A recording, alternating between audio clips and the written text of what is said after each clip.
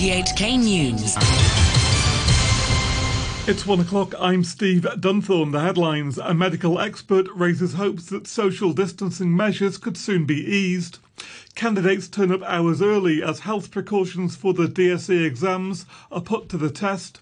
And a former Causeway Bay bookseller says his new store in Taipei will be a spiritual fortress for Hong Kongers. A member of the Medical Association says schools could reopen towards the end of May as soon as university entrance exams are finished. Dr. Leung Chi-Chiu, chairman of the association's advisory committee on communicable diseases, says this would allow the SAR to resume most of its economic activities. Hong Kong recorded no new COVID-19 cases on 3 occasions over the past week. Schools have been shut since the Lunar New Year holiday in late January.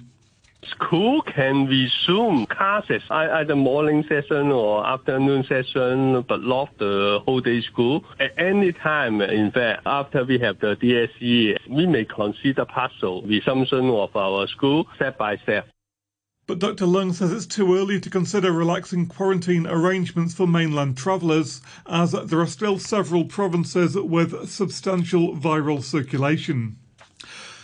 Some secondary school pupils turned up hours early for a Diploma of Secondary Education exam today to ensure they had time to navigate infection control measures in place to prevent the spread of the coronavirus.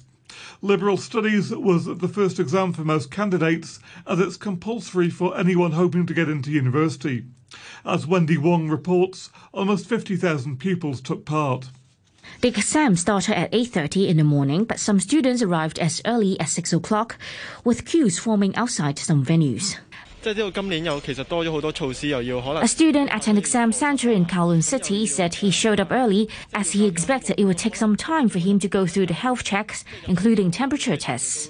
There are many additional measures, like some students will be diverted to take their exams inside a classroom instead of the school hall.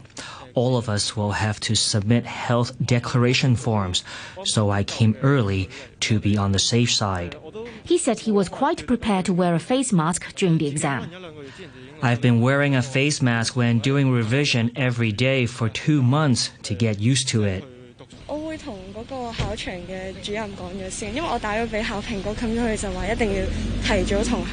Another student said she would inform the invigilator about her serious allergy problem, as she would probably be sneezing during the exam.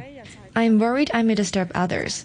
When I took the chemistry exam last week, I kept taking off my mask to sneeze. The exams, which have been underway since Friday, were pushed back from March the 27th due to the coronavirus pandemic. A Causeway Bay bookseller who says he was kidnapped by mainland agents for selling publications banned across the border is hoping his new store in Taipei can be a spiritual fortress for Hong Kong people who are in Taiwan. Natalie Cheng reports. Leung Wing-Kee says he initially wants its store to focus on political issues and Chinese culture.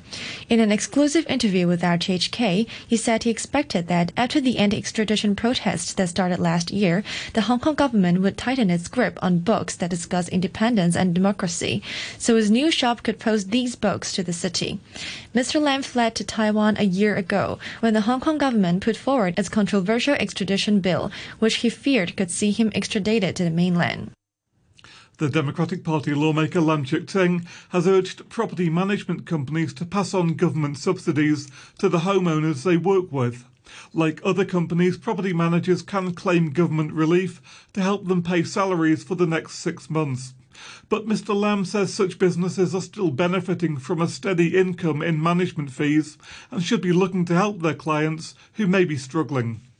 The industry are not affected by the epidemic at all, but the property owners, quite a lot of them are unemployed and they may have to take a low-pay leave. So I think it is very reasonable for the property management industry to refund all the subsidy to the property owner directly. And we urge the industry to refund 1 month property management fee to ease the burden of the owners. Overseas, President Trump has angrily criticised the media after choosing not to host a coronavirus briefing for the second day in a row. Here's the BBC's Peter Bowes. Donald Trump started Sunday with a tweet wishing the First Lady, his wife Melania, a happy birthday, her 50th. He then launched into a series of claims that he was being misrepresented by the media and not given credit for being the hardest working president in history. In one thread of tweets, later deleted, Mr. Trump said journalists who'd received a Nobel Prize for their work on Russia should have the awards rescinded. A number of users tweeted that he meant Nobel, although such a prize for journalism doesn't exist. The president retorted that he was being sarcastic. He gave the same explanation last week for his comments about injecting disinfectant to kill the coronavirus. The governor of the US state of Maryland says his administration received hundreds of calls from residents asking about injecting or ingesting disinfectant after President Trump speculated it could treat coronavirus. Larry Hogan, a member of the president's Republican Party, said it was hard to imagine that people thought that was serious, but they were wondering whether this could protect them. Speaking to CBS, he said he'd raised concerns with the White House about what he called mixed messaging. Well, I think it's always critically important for a leader to put out the facts and to be as open and honest and transparent as possible. And I think it's critical that the President of the United States, when people are really scared and in the middle of this worldwide pandemic, that in these press conferences that we really get the facts out there. And unfortunately, some of the messaging has not been great. The United States has recorded 1,330 new coronavirus deaths in the past 24 hours, according to Johns Hopkins University. The country now has an overall death toll of more than 54,800, with over 960,000 infections. A top doctor on the White House COVID-19 task force says she thinks social distancing will be needed in the United States throughout the summer. Speaking to NBC's Meet the Press, Dr. Deborah Birx responded to remarks made by Vice President Mike Pence, who said on Thursday that the epidemic would be mostly over in the US by the end of May. Dr. Birx said a breakthrough in new, faster testing was needed for life to return to normal. The intent is to continue to scale with the support of states and working with states to continue to scale testing. But at the same time, we have to realize that we have to have a breakthrough innovation in testing. We have to be able to detect antigen rather than constantly trying to detect the actual live virus or the viral particles itself. New rules are coming into force in Germany today, making it compulsory to wear face masks on public transport. Here's the BBC's Damien McGuinness. For the first time in Germany, face masks are becoming a normal part of daily life. Anyone travelling on public transport now has to wear one or use a scarf or piece of cloth. In most of Germany, the rule also applies in shops. But this has created a huge demand in face masks. Suppliers say they are running out, and there are worries that this could take masks away from hospitals and care homes. So the government is planning to manufacture millions of them here in Germany. The Italian Prime Minister Giuseppe Conte has announced measures to ease the coronavirus lockdown starting in a week's time. They include allowing restaurants and bars to serve takeaway food, not just for delivery. Funerals can be held with up to 15 family members in attendance, and close relatives wearing masks can visit each other in small numbers. Mr. Conte said Italy, the first country to go into nationwide lockdown, had to get back on its feet after 7 weeks. In the coming weeks and the coming months, we must lay the foundations for the reopening of the country. We must therefore respect the recommendations. We must roll up our sleeves, and I assure you that the government will do its part. We need an intense programme of reforms. This must be an opportunity to radically change all those things that have not been working in our country for a long time. Chile says it'll go ahead with a controversial plan to issue release certificates that would allow people who recover from COVID-19 to return to work. The World Health Organization has warned there's no evidence that getting the new coronavirus will give people immunity. Here's the BBC's Leonardo Rocha. Chile's Deputy Health Minister Paula Daza said she was aware of the WHO warning, but she believed that those who had already been infected with the virus had their chances of contracting it again greatly reduced. Ms. Daza said the permits were being prepared and would be delivered soon.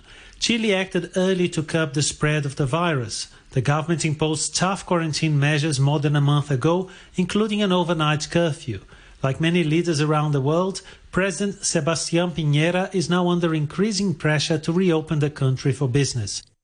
Global spending on defence has risen to its highest level since the financial crisis of 2008, according to the Stockholm International Peace Research Institute. For the first time, two of the top three spenders are Asian, China and India. Here's the BBC's Jonathan Marcus.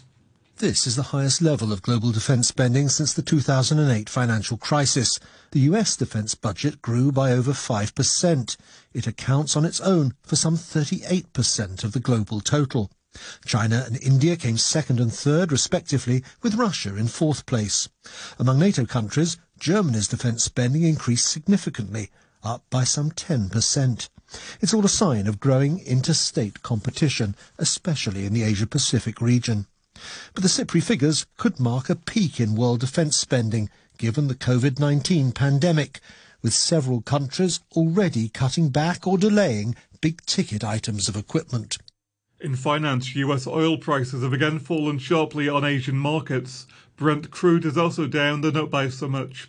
Oil prices have been falling for weeks, with the coronavirus pandemic driving falls in consumption. A short time ago, the Hang Seng Index was at 24,285. That's 454 points up on the previous close. Currencies: the US dollar is trading at 107.36 yen, the euro stands at $1 and the pound is worth 9 Hong Kong dollars and 61 cents.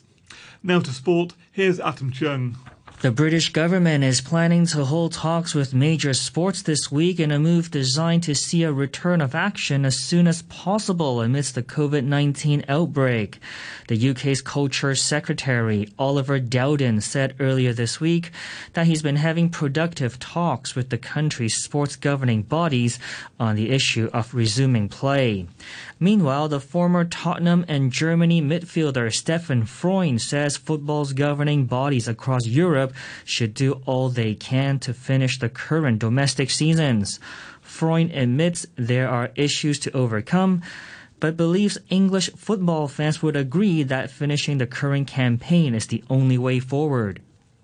With the coronavirus, you have a few problems. And one problem is, of course, to test most of the players before and after the games. But if you don't start, example, in the next 2-3 months, a lot of teams from the first and the second Bundesliga are bankrupt. We all know that's the only way to finish the season, and I think that's what we all want. Ask Liverpool supporters, ask everyone in England too. That I think is the most important. Try your best to finish the season in a fair sports way. Professional clubs in the Netherlands are set for a legal row after the Dutch Football Association cancelled the 2019-20 season with no promotion or relegation taking place. Second division side Cambuur were 4 points clear at the top of the table and 11 points clear of third place in the race for promotion to the Eredivisie. Head coach Henk de Jong is strongly against the ruling and says his club are taking legal action. Yeah, we think about that, yes. And we want to try to go up, that we go maybe, look, The Hague and RKC, they are staying in the league. No problem in this situation with the corona. But I think the both teams, my old team, the Graafschap and Cambuur, has to go up. And then we go to 20 clubs. And otherwise there has to be, money. But what is money? It is sport. And the word it says sport. So you want to go up. The Italian Serie A could restart as early as June after the Italian Premier Giuseppe Conte announced that professional sports teams in the country can resume training on the 18th of May. Serie A has been suspended since March the 9th when the government ordered a nationwide lockdown. 12 rounds of fixtures remain in the Italian top flight, while the Coppa Italia was suspended after the first leg of the semi-finals. Conte also said that athletes in individual sports can resume training on May the 4th. And that's your look at sports.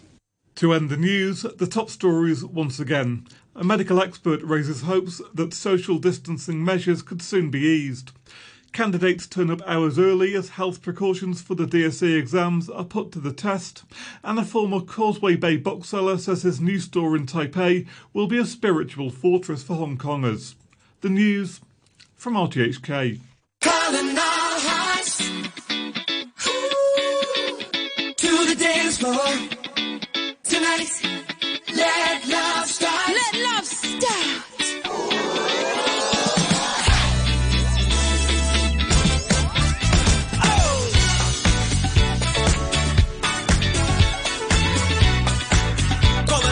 People in the place to be. We're gonna celebrate tonight and rock out with the family. Here we go. Calling all hearts to the dance floor tonight. Let love start on the dance floor tonight. Let's go. I got a feeling everybody needs a reason. Leave all your problems and your drama at the door and get down. This is where we all unite. It's getting bright, it's gonna light up the sky. At this place, in this time, you gotta let go, 'cause it's alright.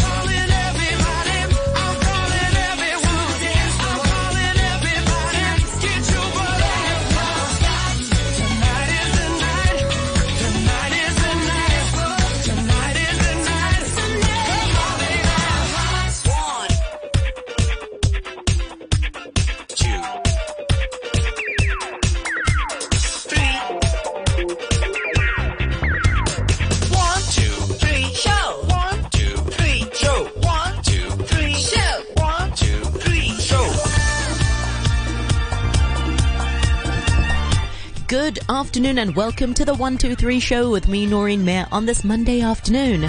I hope you all had a delightful weekend and back to work, whether you're working at the office or working from home. Our very first topic today is quite relevant because we'll be talking to Alison Halexa, who's a psychotherapist and also a counsellor with MindWorks, which is a part of OT&P Healthcare, and also the founder of Rethink the Couch. We'll be chatting to how to readjust to working in the office once again. That'll be just after 1:30. And after 2 o'clock, we'll be talking to Nathan Solier, fitness coach, about gut health. And finally, after 2:30, we've got a bit of trash talk. And this week on Trash Talk, Marcy Trentlong talks to Philip Lee from the Hong Kong Recycling